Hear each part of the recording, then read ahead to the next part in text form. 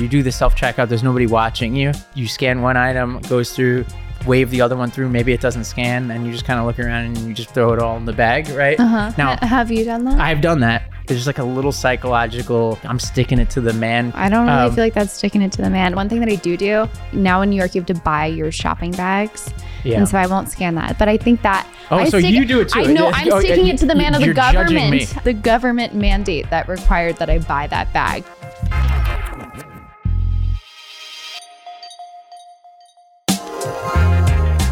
Welcome to Lost Debate, a show for political eclectics. I'm Ravi Gupta. And I'm Rikki Schlott. Well, two big announcements on the front, or actually one big announcement, one small announcement. Today is our first episode of our new Spanish language podcast, Pulso y Péndulo, and they're going to be talking about the DeSantis decision to send migrants to Martha's Vineyard. They're going to be talking about hurricane hitting Puerto Rico, Fiona, and the Dominican Republic, and they've got a special guest from CBS News who's going to be coming on, who's on the ground talking about recovery efforts and just that, those islands' attempts to just try to stave off a massive catastrophe there. Mm-hmm. So really exciting. Go to Pulso y Péndulo, wherever you get your podcasts, Apple, Spotify, etc.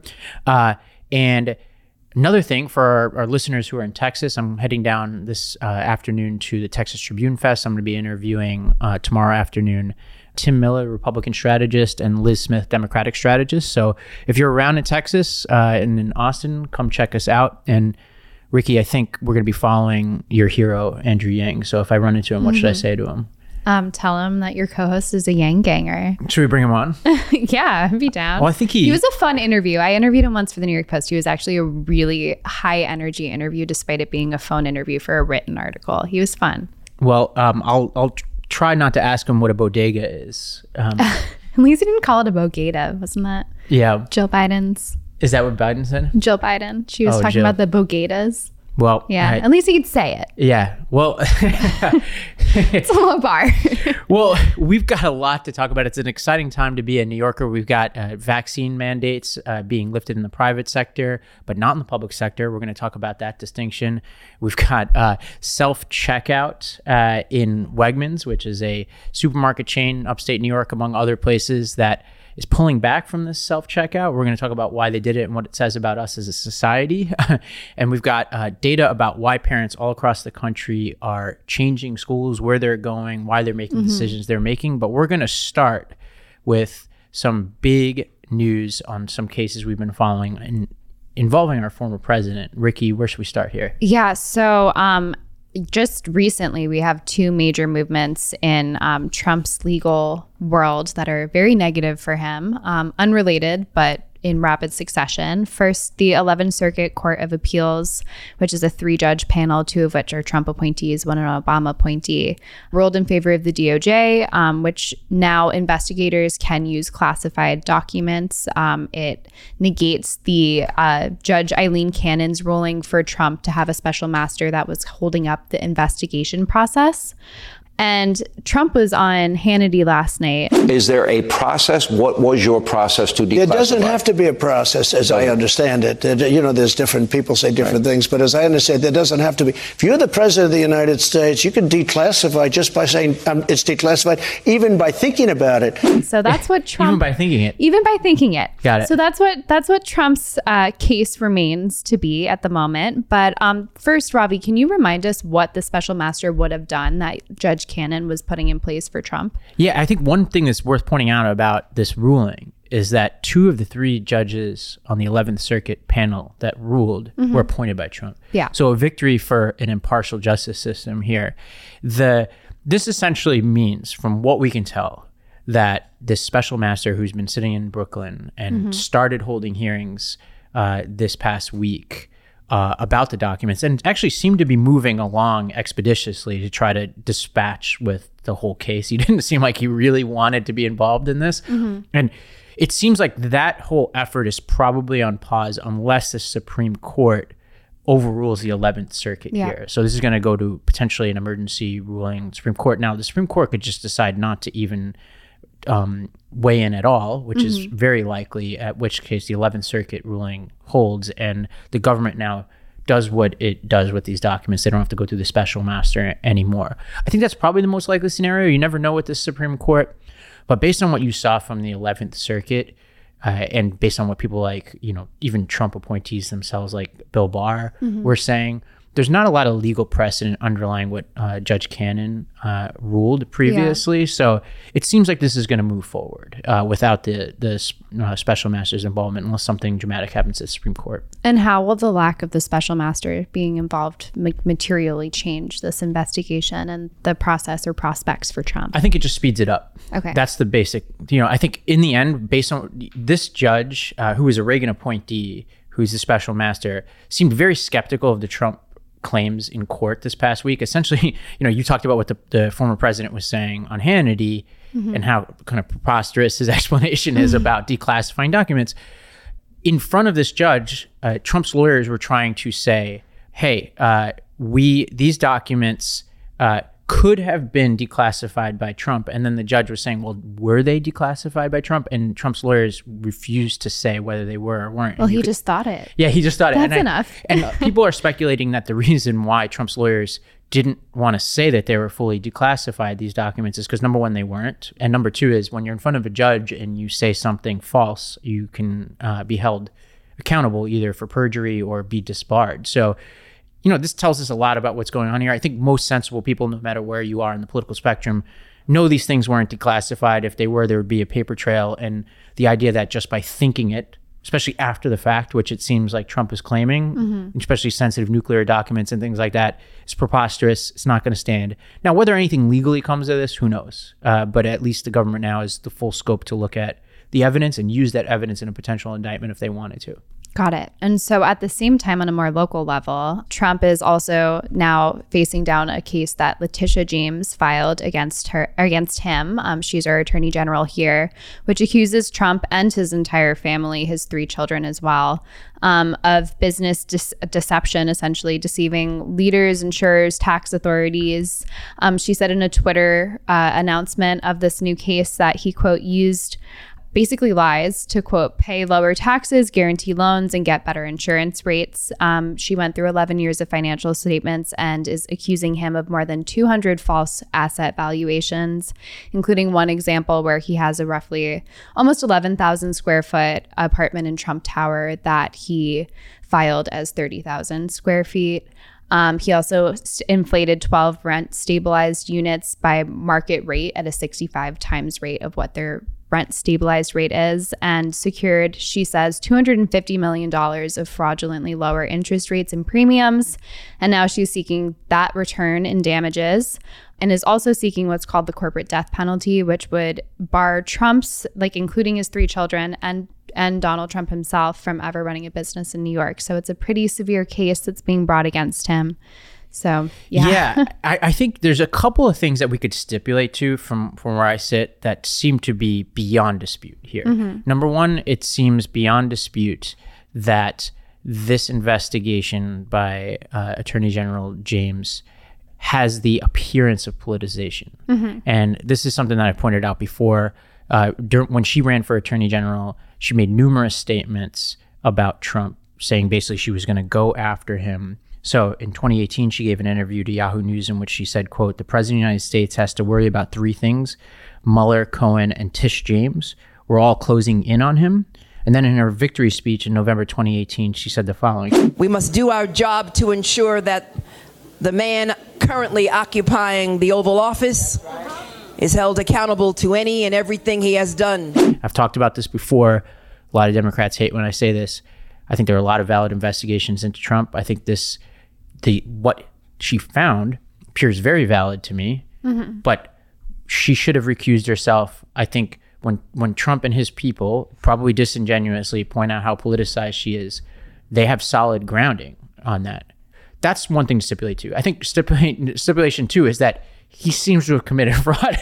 With all the politicization aside, this is why she should have recused herself. This probably wasn't a hard thing to prove once you got all these documents. Some of these are preposterous. What you're talking about here are just outrageous, either inflations or deflations. Essentially what's going on here is if he's in front of tax authorities, he's trying to deflate his assets so he pays less taxes. If he's in front of banks, he wants to inflate his assets so he can get better loans. Tish James puts the number of this at 250 million, maybe, probably, I don't know.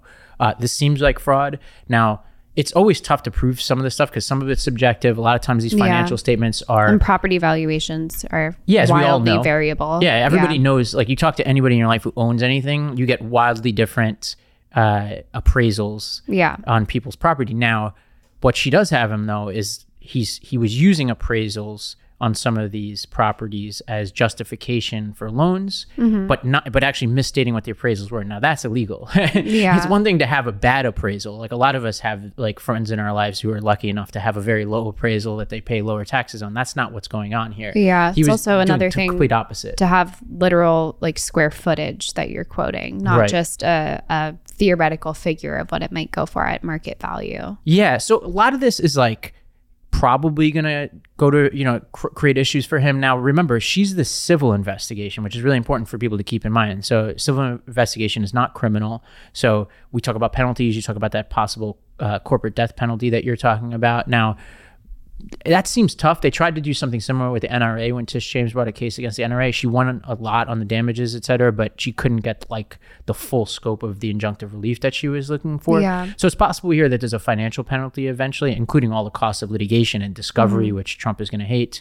He already pled the fifth multiple times, like the entire time he was interviewed by her, apparently, which in a civil case, it's relevant to note, is relevant. Like, if you in a criminal case plead the fifth, theoretically, it's not supposed to be held against you. Although, of course, if you're a jury watching that, it's hard not to take that into account. In a civil case, it's actually you're allowed to take into account somebody pleading the fifth and infer something from that. So, potential jury or judge looking at this could take that into account. But all that is to say, maybe financial penalties down the line. I'm with Andrew McCarthy from the National Review, who basically says, look, there's a lot going on here. If I were Trump, this is not the most concerning legal case that he has. Yeah. I would say the DOJ investigations, both January 6th and the Mar-a-Lago documents and Georgia, are way more concerning if I were Trump. And also for our democracy, if I'm trying to hold a former president accountable, which I think you should be accountable to all this stuff. Everybody needs to follow the law. But if I were trying to hold a president accountable, it's the stuff like trying to steal an election in Georgia or, taking nuclear documents and doing Lord knows what with those, or more things that if we were to hold a former president accountable, those are the kinds of things I would rather us do than this kind of stuff. Yeah. And there are also, beyond just the penalties that I already listed, she's also seeking a 10-year oversight to make sure that everything that he's doing financially is kosher, and a 5-year ban on financial loans for the Trumps. But there are some important caveats, as you alluded to, that the judge could go for less harsh consequences, that he famously does not use email. So the trail of proving that there was intent on some of these inflations or deflations of values is going to be difficult to prove. And then, of course, the subjectivity of the evaluation of property values in the first place. So I think that this is definitely more of a watch and wait sort of situation, and it could turn out to be a lot more moderate than what this initial release and these initial legal demands from James indicate. Yeah, and I think what you're going to see potentially is that the entity is easier to peg here than the person. And given that it's a civil case, it almost doesn't matter because so many of his assets are tied up in there. If it were criminal, obviously the personal intent is going to matter. But I think the pattern and practice here is going to be used to show mindset, because a lot of times intent is important. And one way to show intent is to say, hey, here's this email of this person stating their intent. The other way to show intent is that they did it so many times that there's no other explanation for it, or that the very same thing was valued differently at the same time, which shows that you knew better. Like, it's one thing if everything's in the same direction, like, oh, I just got the numbers wrong and I got them wrong in the same direction every time. But if you're misstating the same thing, on the under, on taxes, and on the over, on loans, that starts to show that you knew better. And I think that will start to create issues for him. But all things to say is, look, this is not great for Trump. There's a lot of stuff he's legally liable for. I think this is a race at this point. This is a Berlusconi-esque race to get reelected so that he can use the immunities of his office and the political shelter that comes with running for office and being in office. That seems to be, like, if I'm like cynically thinking about what his move is here, I think that's his best move, is to use the shelter of politicization and then the immunities of the presidential office to try to protect himself here, which doesn't completely apply in a New York State case, but we all know it's going to be 50 times harder to hold a president accountable than a former president. Well, hopefully he doesn't take your advice there. Yeah, it seems like he is, though. Well, speaking of New York, we also have another controversy here in the city, more specifically with vaccine mandates.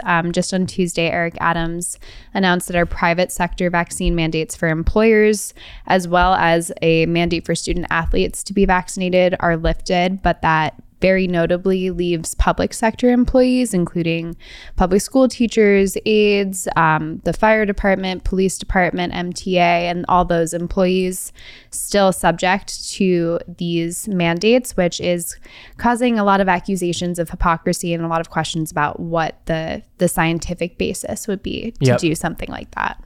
So I think I'm curious to see where you are on this, in the sense of, I think there's one thing we could do, which is celebrate the first part of the move, right? I think it's long overdue that we lifted the private sector mandates. I think you probably know more than I do about this. Anecdotally, nobody seemed to be following the private sector mandates because of the law. I think in some cases, people were using the law as a sort of a rationale to hold their employees accountable when they wanted to. But I don't hear any language anymore about people being like, my company won't let me back in unless I show my vaccine because of New York. Maybe they might do it because it's a company policy, but I don't hear too much about that. Well, so that mandate, the private sector mandate, came out at the end of last year under de Blasio, and de Blasio was very gung-ho about this. He was also the mastermind of the indoor dining and the restaurants and the gyms that you need to show proof of vaccination even just as a customer.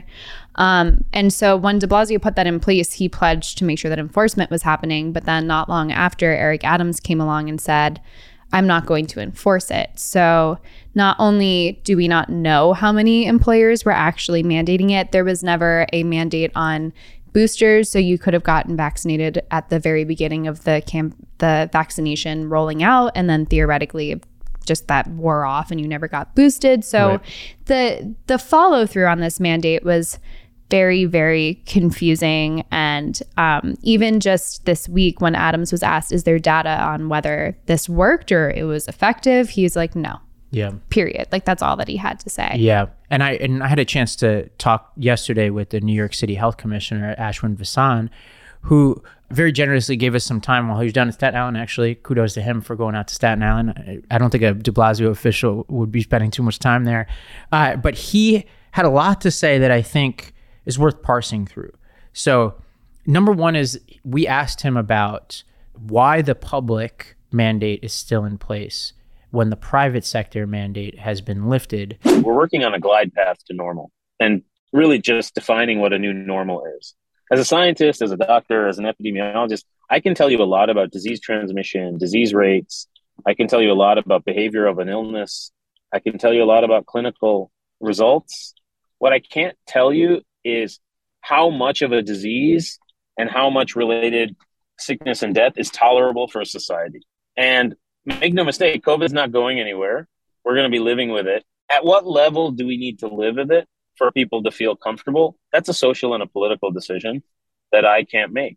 And so, what I can say is that we're all working to define what the new normal will look like, but that's going to have to be a collective decision we make together. And it's going to have to be led by our political leaders. And once we know what people are comfortable with as a society, what we're all comfortable with, then we have a better sense of in what order to pull down restrictions, how to adjust, and also to establish the criteria by when we would bring it back in the rare, but in the scenario where COVID mutates and becomes more virulent, more severe, which we hope obviously won't happen. The sense I was getting from what he said, he didn't say this explicitly, is that they're getting ready to lift the public mandate too. He just didn't seem like he was ready to say it. There was an indication in a recent New York Times article that he suggested that that's coming down the line, but it was not a direct quote. Right. And it's very difficult to get a sense of why that's the case. What legal data stuff is what I'm thinking. Yeah. Well, what data is being used to determine that? There's for me, yes, I wish I could just be celebrating that the private sector mandate was lifted. But my question is, why not? Why be like, oh, I'm not going to enforce it, but I'm also not going to just lift it? Like, why didn't we just lift it when he said that? Why then did we have the carve out for entertainers and athletes as though they should have some sort of special provision just because they're in the spotlight and not just a regular day-to-day person? And then why now is there any scientific or medical or public health justification for why, if it's no longer theoretically required in a private setting, what is the difference in the public setting? Yeah, and I asked this question, and Dr. Vasan said city employees need to set the tone, and he talked about how 95% of city workers eventually got vaccinated in some form, and so he was touting, I think, the fact that. So if I'm parsing through what he was saying, this was sounds to me more like a justification for the original move of the public mandate, less than where we are now. But essentially what he was saying, and I agree with this first part as it relates to the original mandate, which is he was like, look, we have more of a say over what city employees can do. We can control that more. And a lot of these people are on the front lines, like my mom, in nursing homes or whatever, and really important. So, at the time when these mandates were going down, there obviously was a lot of political turmoil because you had a lazy mayor already who was like senioritis on steroids, de Blasio, who's issuing a big mandate that he's not really looking to follow up on, followed by Eric Adams, who seemed less into it, but didn't seem ready to take the political stance of pulling it back for one reason or another. And I agree with you that he probably just should have back then, not even probably, should have just rescinded the private sector mandate back then. Obviously, at the time, the data was strongly suggestive of people with vaccines, and I believe this is why I've taken the vaccine and have been a proponent of certain types of mandates, that vaccinated people at that time were less likely to die and be hospitalized due to COVID, and especially boosted people. And so there's like a strong rationale there for people, with whether it's within the city workforce and the private sector, to do that. There's a whole debate that we've had on the show many times about what's coercive and what's not, et cetera. The rationale made sense then. I think what I did not hear from Dr. Vasan here, though, is what today separates those two. And my real sense is they're just getting ready to change it. I do think that they should have done both together. The only explanation I can think of is that there's some legal stuff tying this whole thing up, where because they've fired some people, they're trying to dot their I's and cross their T's to make sure that, I guess, if they want to continue moving forward with the sort of concept, defending their firings, which I know we're going to talk about, that there's something about lifting the mandate that may cause them some issues there. That's the only explanation I can think of. Yeah. Well, I want to respond to two things that you mentioned. First is that people who are vaccinated there's data that came out of North Carolina that controlled for age and your risk of dying, or if you're boosted, if you're just vaccinated initially from COVID or being hospitalized. And those who are vaccinated, it's very clear that they have a much lower risk of dying, and like almost virtually zero if they're boosted, regardless of their age adjusted.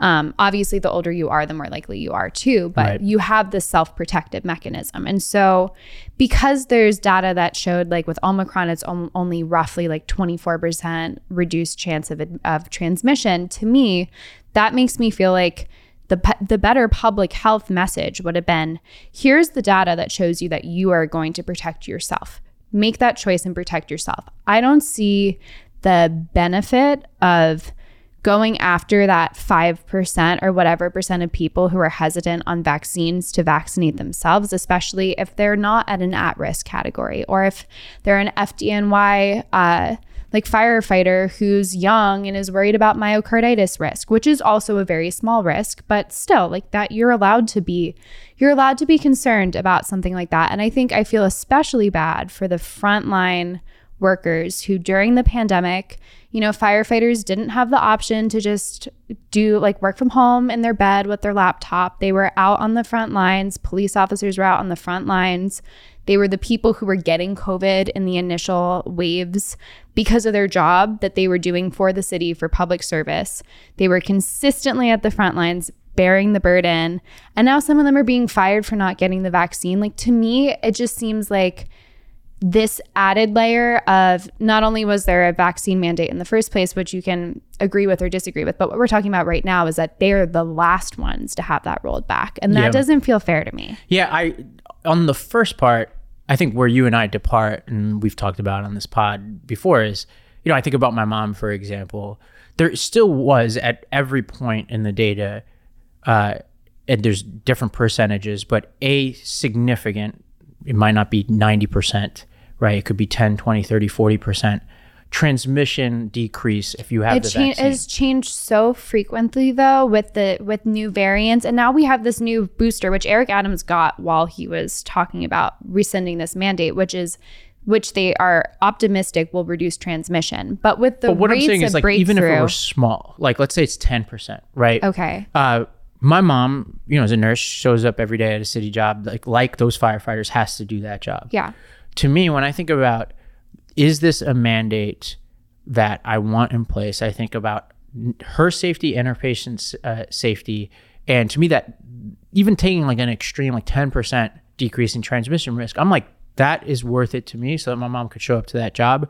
And if I weigh that against whatever myocarditis risk or the firefighters, et cetera, I'm willing to make that But isn't there a tremendous distinction between your mom as a public worker in healthcare versus a firefighter? But let's say she was a firefighter, which would be preposterous if you met her. But even if she's a teacher, she's a teacher, she's the risk too, not just her patients. Like my mom is at risk showing up to work, not just the people who she's serving. So that's part of what my equation is. But part of what I'm saying is, I think you and I can agree to disagree about that trade-off, and I think my theory of government is I don't think I disagree about that trade-off. I think that trade-off is completely legitimate. Like, for example, my dad, who's very much at risk, like I made sure that he was the first person with the vaccine. Right. Like 100%. But I think it's a very individual thing, and that trade-off, like empowering people with the data and the information instead of having these very opaque, obscure, rolling back some mandates for some people. If you're an athlete, you're special. Agree with all that. Yeah. So I think that the fundamental problem with this pandemic and the way that it was managed was that people were not entrusted with the data to make their own decisions. And you can say like people wouldn't have made the right decision or this or that. But when you look at the rates of elderly people who got vaccinated, they were exceptionally high. People are capable of assessing the risk. Maybe not everyone. There's always people who aren't. But then taking that data away from them, obscuring the rationale behind public health things, like that made it so much worse. Now it's a political issue. Now it's a partisan issue. Yeah, well, let me at least, here's where I disagree, and then I'll get to where I agree. To me, I treat differently individual health decisions from health decisions that have some kind of commons effect. And to me, like transmissibility of diseases is a commons, especially when you're in a public job. But transmission, there's the issue of transmission, which there's throughout different times in the pandemic, variable data on how effective the vaccine was in stopping the spread. We know that there were so many big breakthrough cases with Omicron. So that's one thing. But if we know that we have a self-protective mechanism in the vaccine and that you don't have to be completely dependent on those around you to have a slightly lower transmission rate for giving it to you in the first place. Like if you can take the vaccine and know that that's a self-protective mechanism, in a very, like, you can be very confident unless you're at an extreme risk category that your odds of dying or being hospitalized are significantly lower. So that makes it a personal choice and a personal protective mechanism, which I think is actually like a really good thing about this vaccine, is that it didn't mean that every single person had to have it. Yeah, but I think like in a lot of these jobs, we talk about firefighters, we talk about cops, we talk about teachers. Your personal choices stop at the point where you walk through the threshold of your public sector job. Like, for example, you could have a personal choice of your wardrobe, for example, but you're a New York City police officer, you got to wear long sleeve wool, blue, ugly uniforms in the middle of the summer. And sometimes your personal choice is, I want to be safe, but you take a job and they're going to be like, you know what?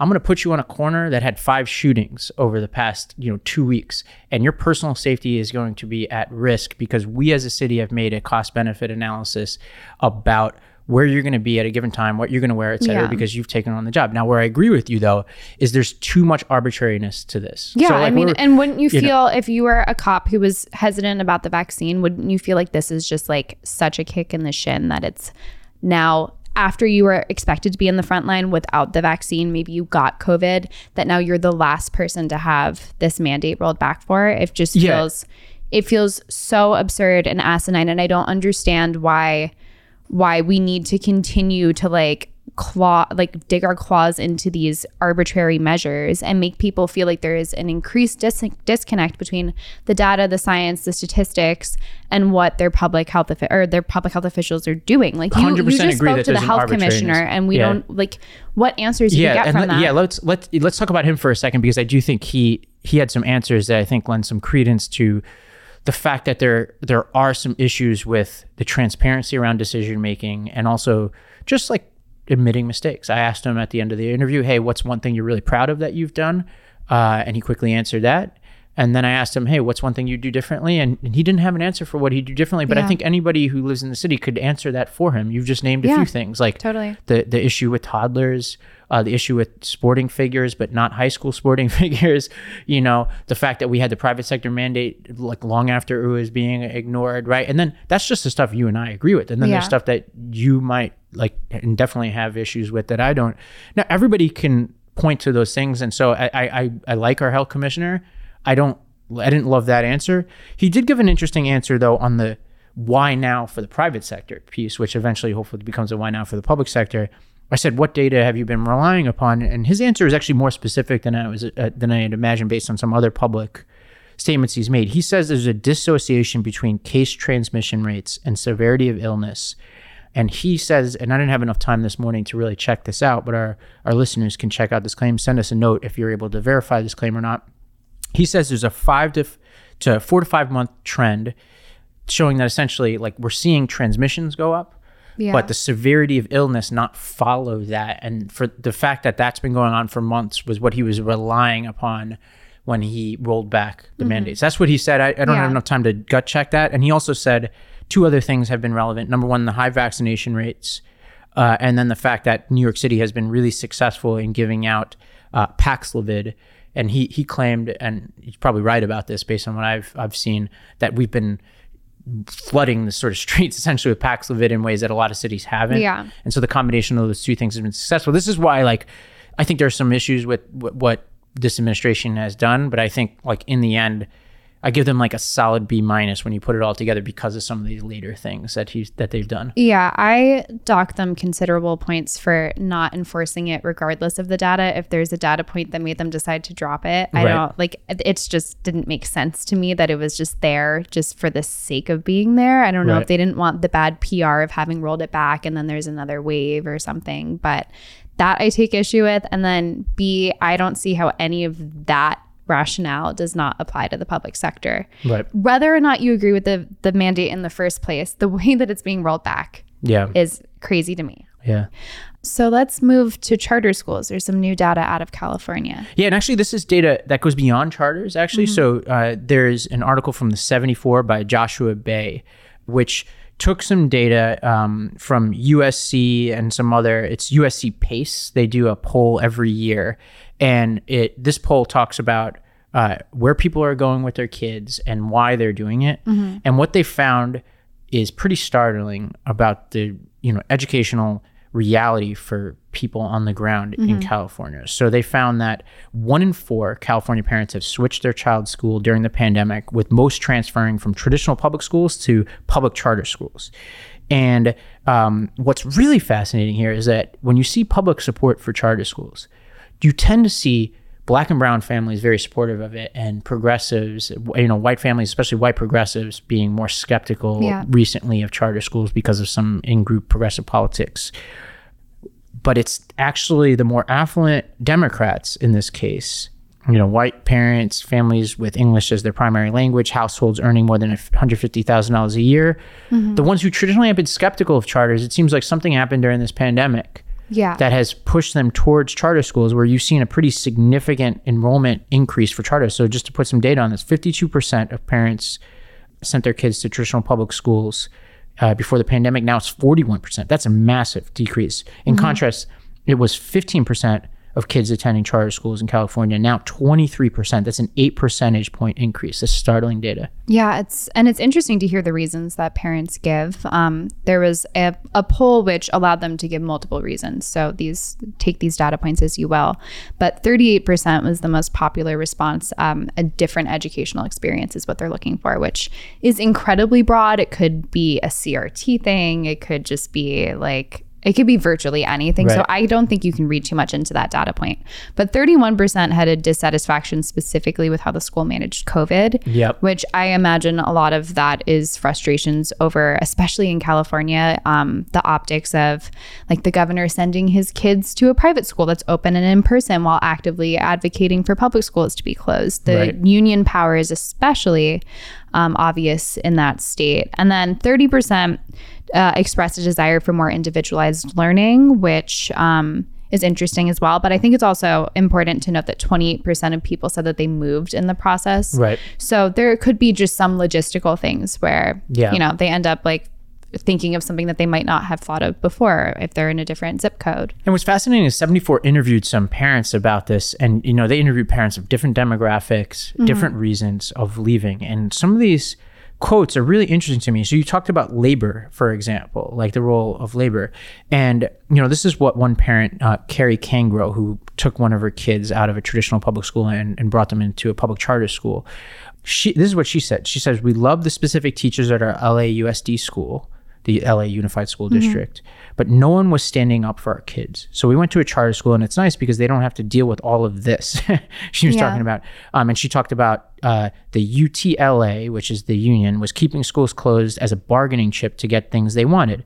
Kanger said, "Granted, teachers do need better pay, smaller classes, and the whole laundry list of things they've been fighting for, and I'm behind them on that. But it was just the wrong time, and they sacrificed their kids' mental health for it." So basically, she's saying they're using it for bargaining chips. And I think that resonates with a lot of people. And this is not just a California story. There was another article this week in the 74 by Linda Jacobson, which showed that essentially the same trends are true nationally, where you're seeing parents leaving traditional public schools, charter school enrollments increasing nationally, but you're also seeing the rise of alternative models like homeschooling in certain places like North Carolina, and then the use of vouchers in places like Arizona. In general, just people are dissatisfied with their options in the traditional public school. Yeah. And one thing that I found that was interesting in researching this point is that when you ask people whether they're supportive of school choice or charter sort of setups politically, they're much more likely to say yes if you actually explain to them what that means. Right. If you ask them just cold versus you ask them having said, this is actually what that would mean for students. Right. And that's true across all demographics and across all age groups, all political orientations. How do you think you can close that gap in a culture where it seems like people are theoretically behind this, but there's a lot of kind of external things they might be hearing or stigmas around what charter or school choice means? I think that the movement of parents in jurisdictions that have healthy charter markets is doing the work for us. So this poll shows that in California, 71% of parents surveyed support charter schools. It's a 15-point increase from 2020 to 2022. That's massive. So in places where they have charters, which for people who are listening are like, you might be in a jurisdiction that doesn't have them, charter schools are usually the vast majority are nonprofit institutions running public schools that are run independent of the school district. So they have to take the same state tests. They have to abide by certain regulations, but they don't necessarily have to be union, and they don't have to answer to the same school board. They're given a charter. Usually, in my case, I was running charter schools. I was a school principal and superintendent of charter schools. We were given 10 years with a 5-year midway point where they said, all right, you're going to hit certain results. And if you don't hit those results, we're going to shut you down. So you're given more autonomy, but more accountability, right? That's what a charter is. Now, to me, the data is moving because parents now, it used to be you just send your kid to your own school, but with COVID and some of the other turbulence going on, parents are moving more. So they're starting to talk to each other more, to be like, hey, I'm not just going to take for granted that that school down the street from me is a school I'm going to send my kid to. It might not even be open. So let me talk to other parents. They're sending their kids to other schools. And so what you used to see as a black and brown phenomenon, like my schools were mostly black and brown, you're starting to see these white progressives who traditionally look down on charters and say that's school choice, that's bad. Meanwhile, they're exercising school choice by sending their kids to private schools or moving to the right neighborhood. They're now saying, whoa, now I want to take advantage of this type of school choice that other people were using. That's going to change the politics of this. Yeah. And one thing I'm curious about to get your take on, which I think has weighed on my mind, is the pandemic was obviously like a shock to the system, and people had their kids at their kitchen tables and they're exposed to things to a degree that they never have been before. But I think a lot of the effects of the pandemic are kind of being memory hold. Do you think this has staying power? Like this shift that we're seeing will continue to grow? Yeah, because I think in contrast to, some of us like me who, I might have just been working from home for a year and now I'm back in the office. When you move your kid from one school to another, that sticks in a certain kind of way. But it's also a lot of work for parents who, their kid might have just entered a school and, and it's a stressful time and people are getting their feet back on the ground post-pandemic. Do you think that there's, for new generations of kids coming in, that this is going to have staying power going forward? Yeah, as somebody who very transparently believes in these schools, I ran them, I'm an advocate for them. These parents who've switched from traditional public schools to charter schools are going to be the most important advocates for these schools because they know the difference now. They can talk about the comparison point. And for years, people like me were talking about our results. Like when we were running Nashville Prep and Republic, we were producing jaw-droppingly amazing results for our schools. And then there's, places like Credo, Stanford's research arm, which is the gold standard for measuring academic performance of traditional and charter public schools, came out with a report in 2015 that's just pretty dramatic results for urban, and I want to emphasize urban public charter schools, which is what we tend to talk about in these debates. It showed that 40 days of additional learning in math and 28 additional days of learning and reading are what you get per year in a charter school, the equivalent of, not the actual days, but just being in a charter means that you're getting the equivalent of that extra learning, which when you accumulate over time, that means multiple grade levels of learning growth. We talk about the results, but the results are not as powerful in the abstract unless you have the parents who are going to be the advocates for them. And these are going to be some of the strongest advocates for it. One nuance to the data, though, it's really important to mention is that 2 years earlier, there was the same study from the same organization that also looked at suburban and rural charter schools, and those results are way more mixed. And partially because some of the states that have a lot of those schools, Michigan, Arizona, Ohio, Florida, have too lax laws around charters. They're not well regulated, which is a whole separate segment. But the urban charter school data is very strong, and that's why you see a lot of support for these schools in urban areas. What do you think the long-term political implications are here as Democrats sort of take a hard line against charters generally, and there's the Youngkin effect kind of going on in Virginia? What are the political implications? It's really fascinating because traditionally charter schools came out of a bipartisan consensus, and actually the original conception of charter schools was from Albert Shanker, the head of the New York City Teachers Union. So, and he thought of charters as an opportunity for innovation in schools. And then you saw many decades of consensus on charter schools. Bill Clinton, George W. Bush, Barack Obama, and unfortunately for people in the movement like me, Trump also, although I'm not sure he would even be able to say what a charter is, but all their administrations were supportive of charters. And it was actually Barack Obama's support of charters that got me even interested in the concept in the first place.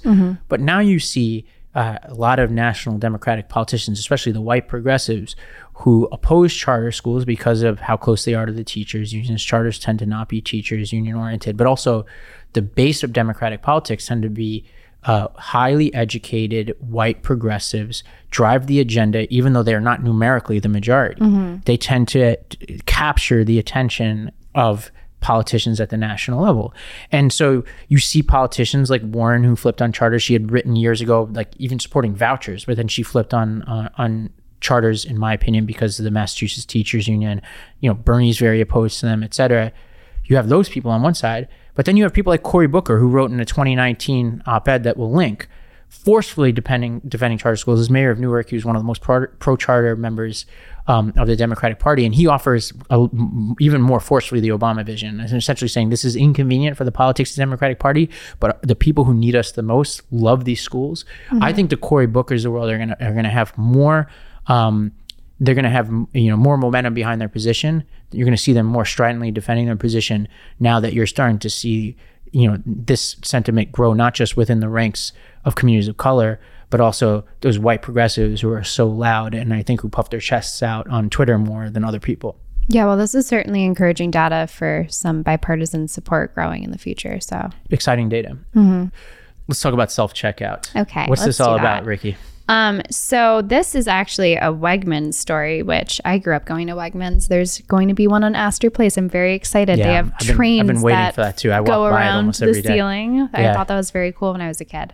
But they had a self-checkout app that they are now rolling back. It was a scan and go sort of situation. So as you put something in your cart, you just scan it on your cell phone. But they had too many losses, is what they're referring to it as, which is essentially theft, or it could just be mistakes. It could be a combination there, but they did not release any data. They sent $20 coupons to all the frequent users of the app. Walmart had a similar situation recently where they rolled back a self-scanning checkout situation as well. But I think the conversation here is less Wegmans oriented and more generally, you know, we have, especially during the pandemic, these have become way more popular mechanisms of checking out. And we have a kind of like, you can't have nice things sort of situation going on here because there are people who are stealing as a result of that. And I think it's an interesting kind of cultural question and issue. Yeah. There's some funny TikTok videos out there that you can't play because you have to actually watch them to really understand what we're talking about, where people are kind of showing what I think some of us have experienced in some of these places where you do the self-checkout, there's nobody watching you. And like maybe you scan one item, goes through, you wave the other one through, maybe it doesn't scan, and you just kind of look around and you just throw it all in the bag, right? Now, have you done that? I've done that, admittedly. And I would say that there's a part of me that shows up in a little bit of the online discourse around this, where you almost think you're like, there's like a little psychological, like, I don't know, like a move you do in your head where you're like, I'm sticking it to the man for not having an employee here.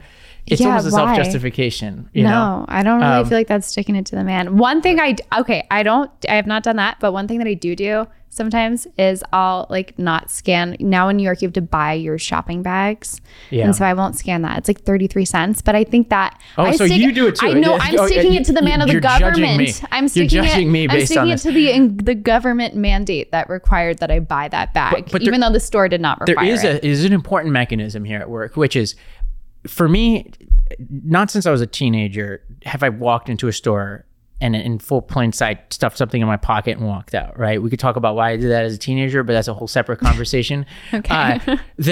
But as an adult, I would obviously never do that. I hope people would understand. But there's something about the plausible deniability and the ethics of it that combine to be like not your average shoplifters anymore, where you're just like, if they pulled you aside and they're like, hey, did you pay? You have an easy explanation. You're like, oh, I thought it's scanned. Like, technology, what? Yeah. You know? But like, the thing I don't really understand is I feel like, at least in the self-checkouts that I've been through, they have like the weight thing so they can tell if you've put something in the bag. We all know that stuff doesn't really work that way. I don't like for me, every time I go through, I have to like get an employee to come help because I like moved something in the bag and then it thinks that I stole it or something. So to me, it's like almost over. Well, the thing that's mystical to me are the things in the airports now, which I think is also the same technology in some of these Amazon stores, where you scan your credit card on the way in, and then you grab stuff, and then you just walk out and it knows what you took. That's cool, and they have that tells me virtually that no thefts in Amazon. So to me, this is like just a technological issue, and I think there's